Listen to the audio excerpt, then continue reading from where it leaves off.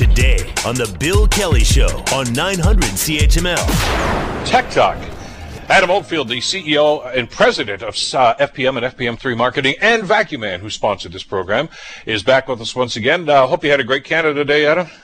I did, Bill. Actually, it was very nice. Michelle and I just kind of took it easy. It wasn't as celebratory as it has been in the past, and we just kind of reflected a little bit as we all know what's been going on. So we just took some time, just the two of us. We didn't do much other than just spend it together, and but it was nice until the rain came down, and then we just said, okay, well, I guess that's pretty much ends our reflection outside. So anyway, it was really nice. Thank you. Good.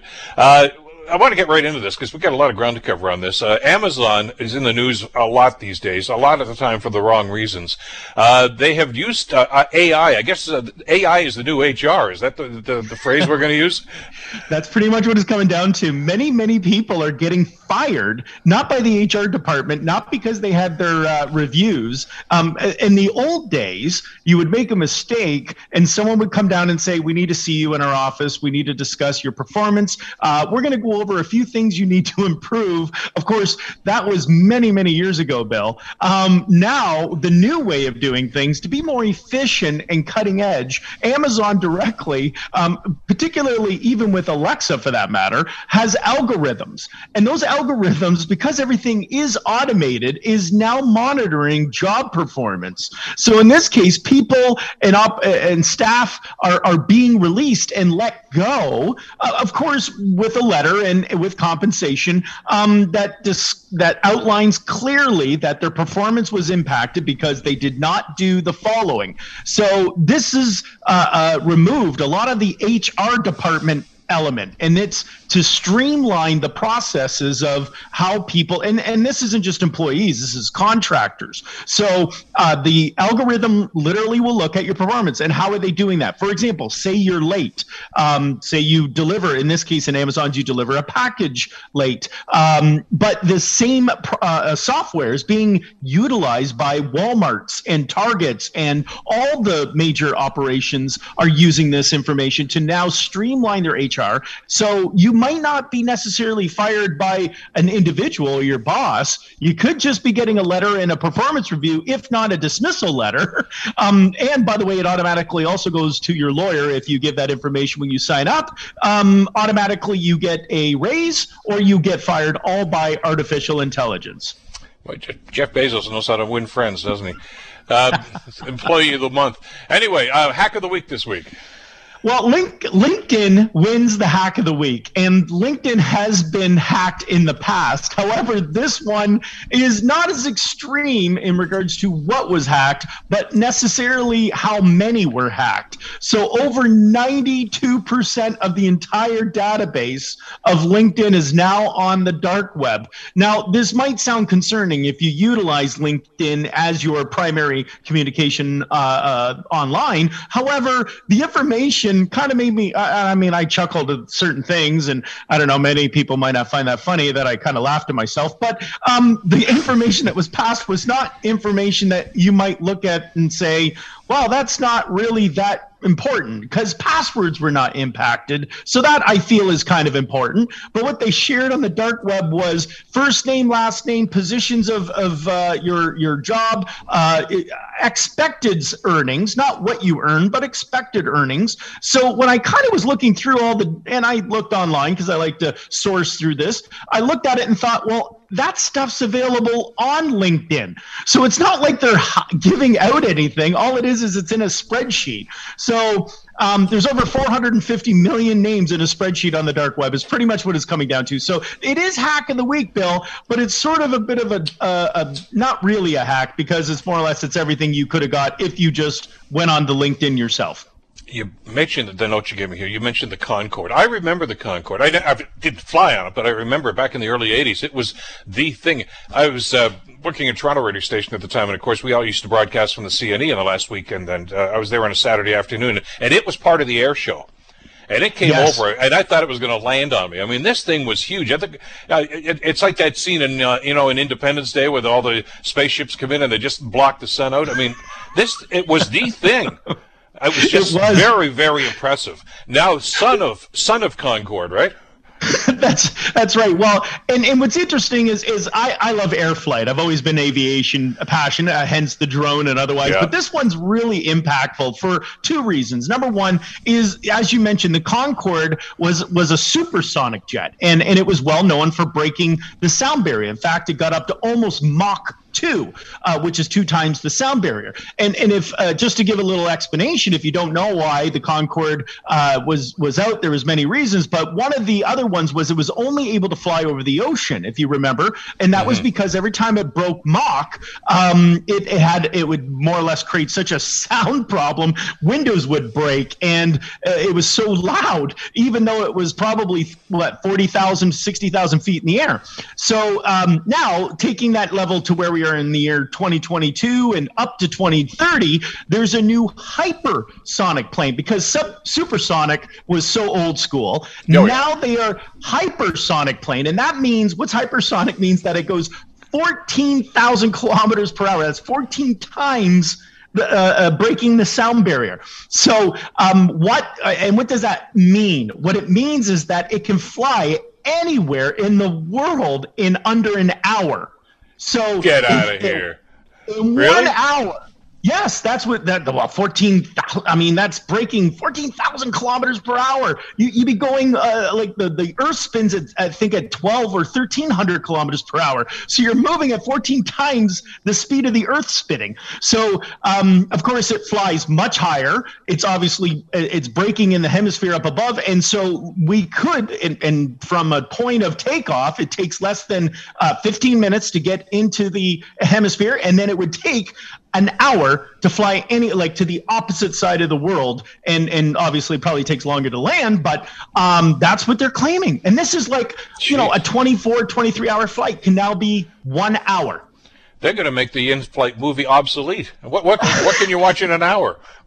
Well, it's going to be a short. They're only offering Netflix movie clips, which is Big Bang Theory, which I think it's only going to be 15-minute highlights, I think. And this, by the way, is not just conceptual. I mean, they're doing this, and they expect to be in the air by 2030. That's right. What's interesting is, that's right. By the year 2030, we're talking probably less than a decade. It's already in the process. They've proven it can happen. Now they're developing, they're actually working on the material to be able to handle, the height of very much like spacecraft, but the heat.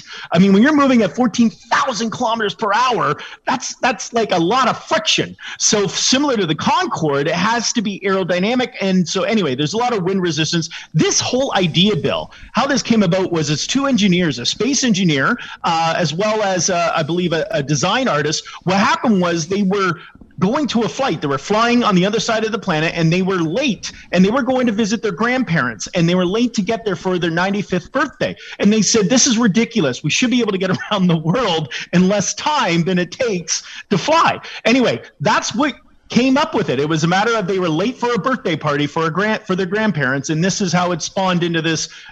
Imagine traveling, and we will in our lifetime. We'll be able to travel around the world in less than 1 hour. Incredible. What's going on with Google search? Well, every time you search for things in Google, you always tend to wonder, how reliable is this information? We saw that with Facebook, where they were posting, this might be fake news, or this hasn't been proven, this might not be justified. So there's a lot of questions out there when you're sometimes searching. Google is now going to be highlighting the fact that these results are changing quickly. That's what they're calling it, Bill. So you might be searching for something. As an example, another variant of COVID might be coming out, and you may want to search it and go, is the new COVID virus deadlier? There will be results that come up. Google will obviously give you information that it feels may be relevant to your search, but has it been able to proof it or validate it? Of course, Google is nothing but a computer algorithm, and as such, any new information that gets posted quickly and it's found is now going to still make the search results, but you're going to get a warning. You're going to get a notice that says it does look like these results are changing quickly, therefore it may not be relevant or accurate information. So it's going to give you a little more perspective that you might be reading something that someone posted on a blog or updated that may not be relevant yet. So that's the good news. You may be looking, and Google's trying to now validate and confirm the information they're giving you has been properly resourced. All right, we are trying to get our economy back. People are going to try to get back to work. One of the stories we're hearing about, though, is a labor shortage. As they create more jobs, there may not be the people to fill those jobs. And, you got to figure robotics were going to come into this at some point. Well, we've talked about robots in a lot of the retail sector, but the one that's really, really challenged right now is the agricultural industry, Bill. When we're talking about farming, they still, it requires a lot of labor, man labor, and woman labor for that matter. All labors are needed to be able to still work in agriculture. And, again, as a young child growing up, I used to move rocks from a potato field in the summertime out in New Brunswick. And so when you take a look at that, there's not a lot of people that want to be out picking weeds or pulling cucumbers for that matter. So what happens is a company called FarmWise has partnered with none other than Roush. And if you don't know who Roush is, it more or less modifies cars like the Mustang and gives it so much muscle. It just gets me all excited just saying that. So, but they're creating massive tanks. These are robotic farm tanks, I call it, and they will roam the field automatically, autonomously, using artificial intelligence, and with computer arms, they are capable to weed the fields. They'll be able to thin out and be able to plant correctly. They can check with the artificial intelligence the soil, nitrogens, all the chemical compounds necessary for proper farming. It will be able to determine the soil quality. It will also be able to replace herbicides. And this is going to save not only on cost of labor, it's going to increase the yield output. And we talk about food and our farming needs to improve, and we're using so many chemicals and otherwise. This is a massive breakthrough. John Deere's doing it. It's not just these companies. There's many agricultural robotic field equipment that's going out, and so they're doing it to different crops. So as a farmer, you probably will have, it will probably look like a military base pretty soon on a farm, but they're going to be massive robotic autonomous farming equipment that's going to be more or less producing, if not increasing, the quality of the food and more of it for us. All right, squeeze a couple more in here before we have to take a break. We're always looking for alternative fuels. As you talked about on the program last week, both governments, the United States and Canadian governments, are saying like they're going to phase out fossil fuel cars. But electric is not the only alternative. Talk to us about this thing that they're developing in Iceland. Well, part of the thing with electric is we haven't quite figured out when the batteries die and the lithium ions go down and the cobalt, what happens there? That's another story. So what's happening over in the other side of the sea is that we might be still filling up our gas tanks. Part of the comment is that they're not going to be allowing a fossil fuel combustion. Well, imagine if it was electric still using a combustion engine.